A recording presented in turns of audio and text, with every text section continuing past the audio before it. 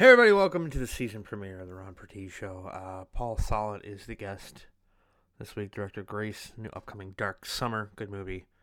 Grace, I haven't seen Dark Summer yet. I'm not gonna lie to you, no point in seeing why I should lie. But hope everybody had a good New Year. I guess I was indifferent to mine. I don't know, something about it just kind of was. It was there, So, but. Yeah, well, I hope you had a good New Year, and we're taking the show in a different direction. I'm going to kind of be more stream of consciousness, I suppose, if that's a phrase.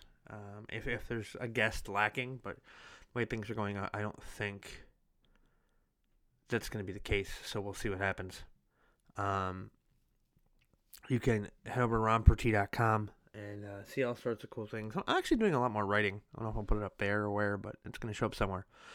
And at Ron Pertee, be sure to follow me on Twitter for all the updates, and like on Facebook. Like the show on Facebook. Not like on Facebook.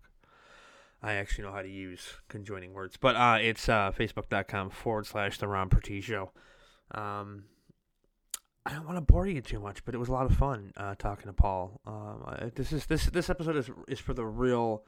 I don't want to say film nerds, but if you're curious about the intricacies of things, the way they work, this is the episode for you. So without further ado, here's my interview with Paul Solet. We'll be right back. Hey, this is Macon Blair, and you are listening to the Ron Pertee Show. So my guest this week on the season premiere of the program is a very the critics love you, and so do the fans. Paul Solet, thank you so much for being on. Thanks, man. Good to be here. Thanks for having me back. No. My name is actually Paul Solet. It rhymes with wallet, but many people call me Solet, and I rarely correct them. Oh, well, all right. There you go. See? But you're an old friend, so I figured I'd let you know. All right, there you go. See, people? Now everybody knows. Now word is out. Now my couple of people that listen will know. Now, last time we talked, it was a lot about Grace, and if people want to know what's going on with that, they can go back and listen to the old episode. I'm not gonna bore you with that. But I know with this film, Mike Lee was the writer on it. Yeah. Okay. Yeah. Now, a couple of things right off the bat when you see the trailer is I got to ask you what it was like working with Peter Stormare. Oh, I love Peter. I mean, I've been a huge Peter Stormare fan, obviously, for many, many years before I met Peter. So getting to work with him was just terrific, and he really is. I mean, he is all you would expect him to be. I mean, he's incredibly talented. He's a remarkable presence, and he is an incredibly hard worker. I mean, he's just incredibly, incredibly hard worker. Like there's always something. There's always a secret. He's always working with something under the surface. So every single take, you're getting something different and something interesting, and you're watching, this character sort of evolve before your eyes. And he's very, very hard to direct, Peter Stormare, without having a huge grin on your face. Oh, I can imagine. Because I mean, for those who don't know who Peter Stormare is, you're probably listening on a computer, which means that you have access to your Google. But for those that don't know, he was in Fargo. That's probably what he's best known for, I'd think. Pancakes. Yeah. But what I loved him in was Constantine. Oh, yeah. I thought he was an amazing Lucifer. Oh, he's amazing, Lucifer, of course. I mean, he's just amazing to begin with. But now, did he, when you guys were, I know you were really one of the more prepared directors on the planet. You go in and you have everything all set before you start shooting. Did he say, well, would you ever think about doing it this way? Did you guys ever have any conversations like that, or did he just kind of just go with the way you wanted it to be, or? Oh no, I had extensive conversations with him. I mean, I when you have an actor like that, if you don't utilize their craft, you are. I mean, I think foolish, really. Like it's just an incredible resource, of knowledge and wisdom and experience at your disposal. And so it's sort of like, I mean, absolutely, I talked with Peter extensively, I talked with all the actors extensively. I mean, I really like to, I've said it before, like auteur theory is a fascinating thing, and academically, but the reality is that this is a fundamentally collaborative process, and working with the actors, getting to work with the actors, getting to work with actors like Peter and like Keir and like Grace and Maestro and Stella, the thing just becomes something much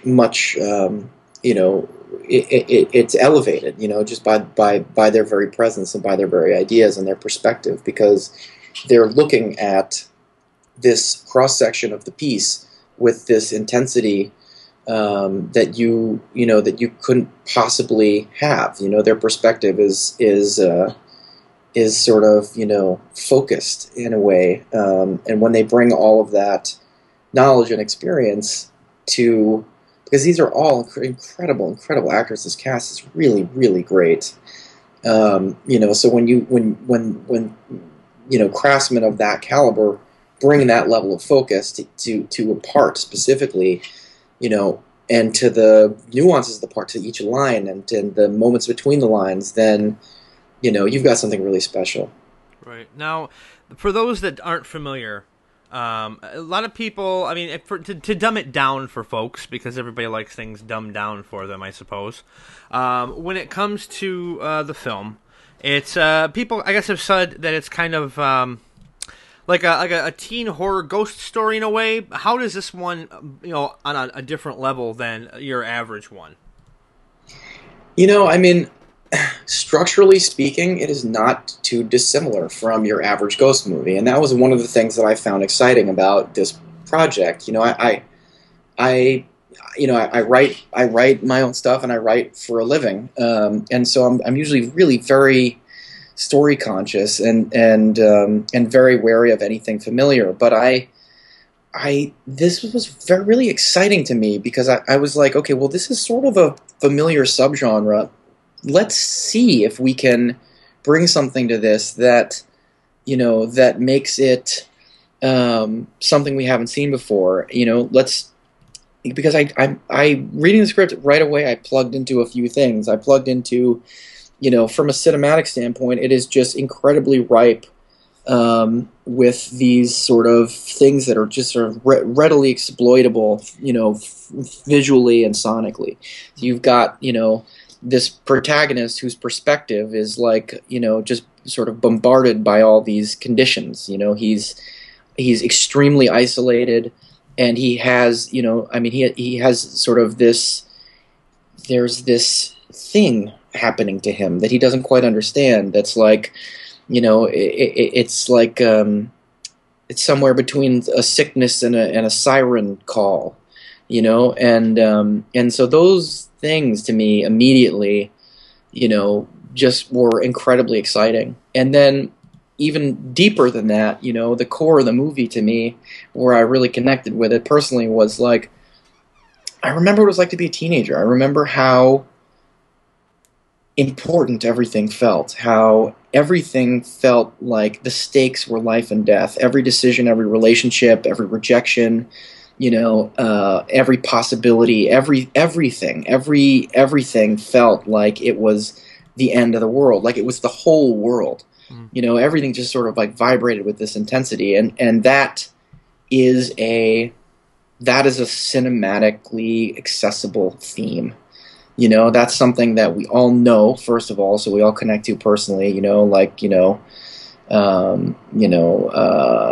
Wanting someone that we cannot have, and that's right. a sort of another theme that we saw in Grace, and it's something that it can be made visual. It's something that can inform all of your choices and inform the atmosphere of the piece, and so that to me, like, this was much less of a sort of a, this was much more about theme and tone and characters than it was about the twists and the scares for me. Right. Well, I think if you're doing a film like this, you kind of have to build the characters up and make the the jump scares or anything like that kind of secondary. Otherwise, people aren't going to care. Yeah, I agree completely, and well put. I mean, that is the crux of the horror movie problem when you find it. You know, like if a movie isn't working for you in this genre, I mean, almost inevitably, it's because you just don't care about the characters yet. Right, right. Now Go jump scares can be done. You know what I mean? I mean, we know how to do that. You know what I mean? It's really about just plugging in personally with these people. Oh, without a doubt. Now, with you tend to have music almost becomes its own entity when it comes to your stuff. And I was wondering what your process was while working with the composer this time. As against like how it's different from Grace. I mean, how did you approach the score in terms of serving the story and its themes? I'm glad you said that. I mean, Austin Wintory did both Grace and Dark Summer, and you wouldn't necessarily know that because they are very, very different scores. But Austin is really one of my most important collaborators and partners, and he is someone I've known a very long time. He's a close friend, and he is a fucking remarkable talent. He is not like other composers, or at least in our relationship, the way that he comes in.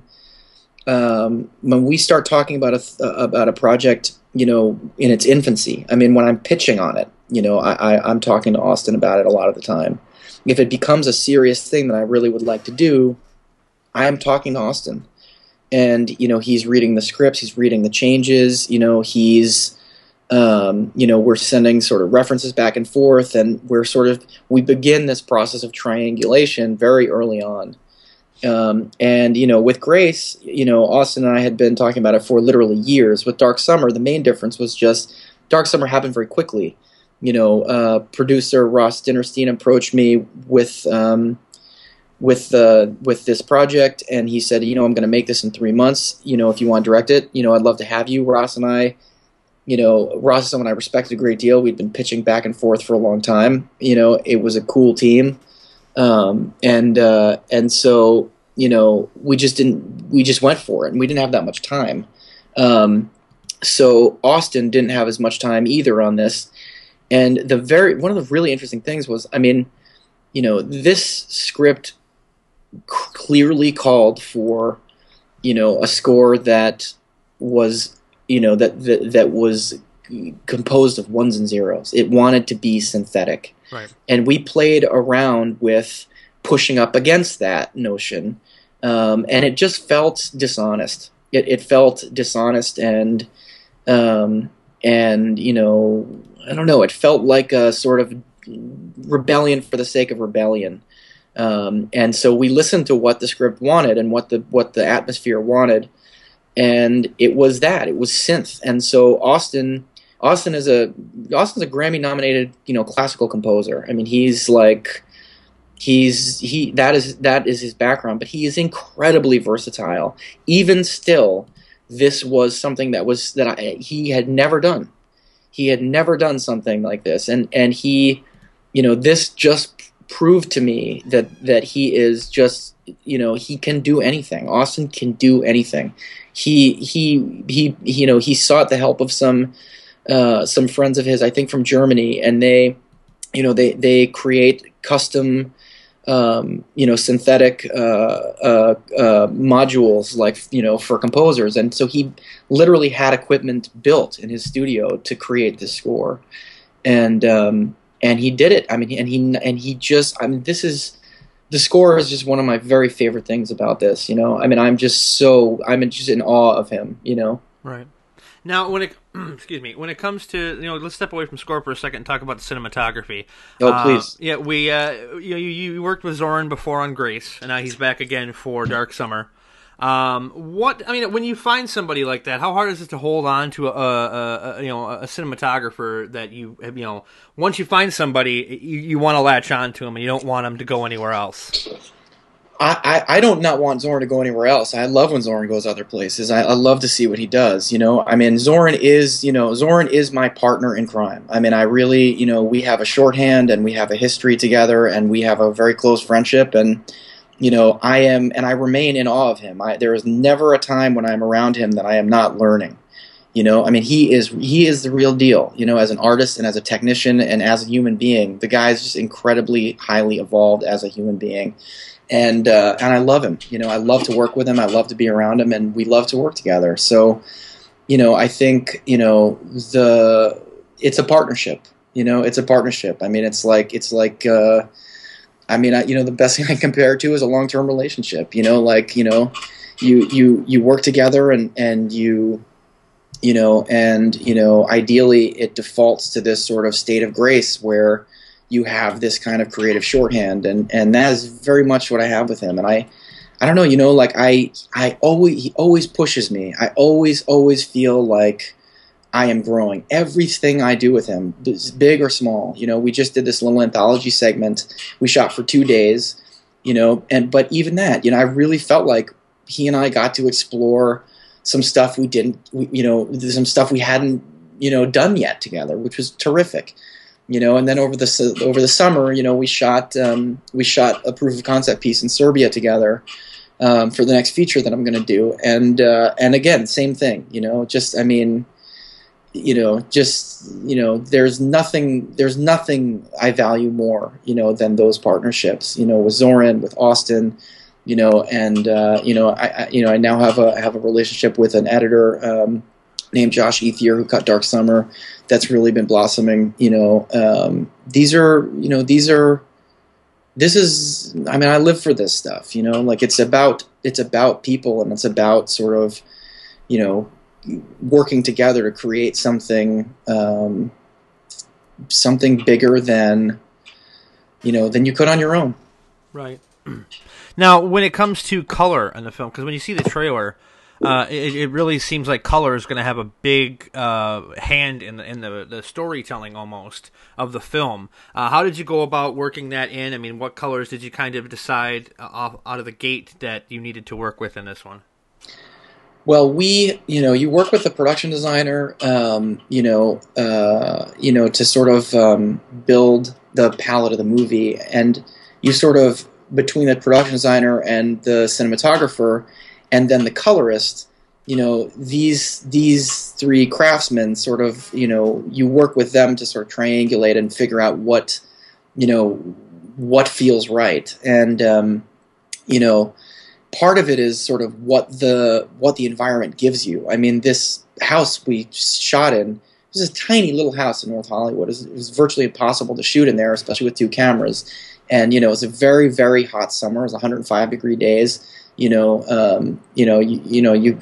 camera team couldn't wear shirts, and literally they sweated so much one of them electrocuted himself on the camera. Oh, Jesus. It was like Bikram filmmaking. I mean, it was very, very, very, very intense. But everyone had it was a really, really dedicated, really skilled team. Especially for a production of this size.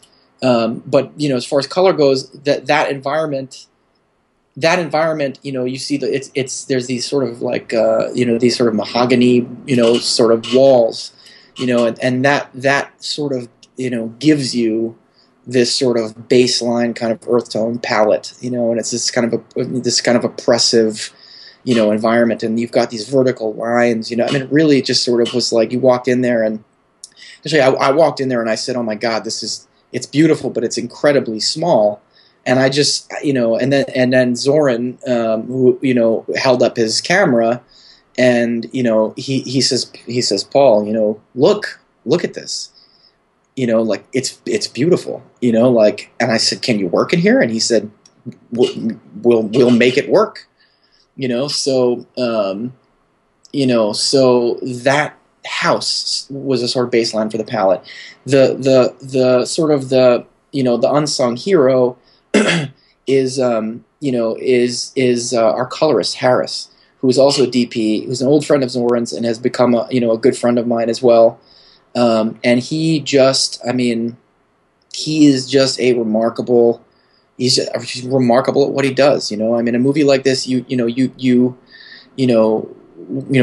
don't have the budget to go to Technicolor or to Deluxe. And thank God, because if we had, we never would have met Harris. And Harris, we worked with Harris in his living room. Right. He puts up he blacks out the windows, and we sit in there for 9, 10, 12 hours at a time. And he is a guy who is just so meticulous You know, like he's got that pride in his work that is, I mean, that's the thing that, you know, department heads like Austin and Zoran and Josh and, you know, and Ariana, and Harris have. I mean, it's like this. It's I mean, I know we can't really sleep at night unless you've really given it your all. You know, at that point, once you've given it your all, you let it go. It's not yours. It doesn't belong to you. It never belonged to you. Right. You know, it belongs to the viewers. It belongs to the team. It belongs to the crew. It belongs to everyone else. You know, but Harris, man, oh my God, he just brought so much to this, and Ross, you know, to his credit as a producer, you know, I mean, this is a very, very hard job making movies, you know, that look like real movies at this budget. And Ross and Daniel Solinger, our co-producer, like those guys they work magic to get us, you know, whatever they possibly could in this amount of time with a crew this small. And you know, to Ross's credit, he really saw the importance of what Harris was doing and how much he was bringing to the project, and he got us the extra time. You know, he got us the extra time. For those cinephiles and camera junkies listening right now, what did you shoot the film on? The Alexa. The Alexa. Okay. Is that not a red camera? Is it? No, that's an Ari camera. It doesn't have the same, you know, resolution as the red camera, but it has a sort of a digital emulsion, if you will, that is much more like film. It's a bit creamier and I don't know, it's sort of much richer. You know, Zoran could explain it a little better than I could. It still has lots of latitude. I mean, it's a beautiful, beautiful, beautiful, amazing camera. I mean, it really is gorgeous. Okay. Now, you, with Grace and now with Dark Summer, you've had Adam Barnick come on as the documentarian, if you will. Oh, yeah. Now, how important is it to document the making of the film to you? Is that something that, I mean, does he approach you with that, or is that something you just say, hey, we're doing another show, let's get this going, kind of thing? I mean, is that something that you feel you need to have? I think it's completely critical. I mean, I really do. I think that's how we learn. That's how I learned. You know, I mean, you know, not everybody gets to go to film school, and you know, like, you know, I was lucky enough to get to go to film school. But I got to tell you, you know, like I learned as much studying films and studying behind the scenes. And you know, Adam Barnick is a filmmaker. You know, Adam Barnick is the only guy I know who does behind the scenes the way that, you know, that he does. I mean, he is incredibly thoughtful and meticulous, and you know, studies the material. He knows the material as well as I do by the time he is there on set. I mean, Adam is a real partner. You know, he has slept on my floor in multiple different countries, you know, to shoot behind the scenes. I mean, he really is, he's remarkable. He has an incredible eye. I mean, he's a real filmmaker. Adam is a director. You know, I mean, I can't wait to see, you know, him do a feature. I mean, he is just, I mean, I cannot say enough. You know, I cannot say enough about Barnick. You know, he really is an essential partner. And he was also, you also mentioned him, and I hate to bring it up, but Jack Chop, you mentioned him very briefly, if I remember correctly. Oh, of course. Yeah. Yeah. Well, you know, I mean, that was, you know, Adam Green and I, you know, working together, and he shot Adam's stuff too. You know, the other thing on this was, because we shot in L.A., my friend Sergio Pinero, who's also a filmmaker and a director and a photographer, you know, he and Adam collaborated on the behind the scenes here. And, you know, Serge is someone who, you know, he's, in some ways, he's kind of like, you know, my West Coast Barnick. I mean, he's, you know, these are guys that are, you know, they do not phone it in, you know. I mean, if I have an incredibly important pitch, you know, like, I call Serge, you know, and I say, you know, he's someone who knows After Effects, and he knows, you know, he can cut, and he can, I mean, there's nothing Serge cannot do, you know. So these guys are just incredibly, incredibly important. I really do believe in documenting the process. I really hope that IFC, you know, puts it together. They shot gorgeous material. I mean, gorgeous material. And, you know, on Grace, that was pre-DSLR, you know. It's like, you know, now they're shooting on, you know, these are really great photographers and great directors shooting with awesome cameras and good lenses, and, I mean, it's, I hope that we can find a way to get, get that material out there. Now, I know we'll talk a little bit more near the end about the where it's going to be playing, but this is only in a limited release, right? Dark Summer? Yeah, very small. Yeah, very small theatrical. I don't know the details of theatrical. But I know it's going to be on VOD the same day. So people can see it right away, but I think I saw something over on Dread Central. There's a little nod for Uncle Creepy, but... I love the guy. Oh, he's so great. I remember he came to Wisconsin to watch Pearl Jam's 20th anniversary. And I live in Wisconsin and could have met up, but it's just, too much going on at once. But let's see. IFC Center and Arena Cinema websites, if you want to find out where you can get tickets. It comes out this Friday, the 9th, if you're listening to this. If it's much later, then I don't know. Maybe it's made $150 million. You never know at that point. You never know. Now, let's get to a couple of fun questions here. When you take pictures on your Instagram, it's almost like art in and of itself. Do you ever plan on putting out a book with all of your Instagram photos? Oh, that's a cool idea. No, I never think about that. I do think Instagram is so cool. I just love Instagram. I mean, I think it's the most fun thing. I try to only put up stuff that I take on my phone. You know what I mean? Like, I try not to cheat. Right. Which I think is a great challenge. Like, I think that's, not to mention these phones are beautiful. I mean, I think I don't have the iPhone 6 yet, but it's gorgeous. I mean, these lenses are, I mean, there's like, 6, 7, 8 elements in these lenses. They're like 2.2, I mean, it's unbelievable, what you can, and it's sort of every, it's like it's Eastman's dream. It's like everybody has a camera in their pocket. Yeah, and then this with the 6, it looks great. It's amazing the video you can take on it. I would probably never put anything out with it, but I mean, just to have, like, if you take a quick video of a band or something, it's not bad. But now folks can see the film this Friday, the 9th. Go check out the IFC Center website, Arena Cinema websites to find out tickets, or everybody else. It's not going to be on VOD. I'm really looking forward to the film. Looks like it's going to be amazing, as always. I don't think I've seen anything that you've put out that's bad. So thank you. Let me knock on wood here real quick. I'm doing it too. Folks can follow you on Twitter.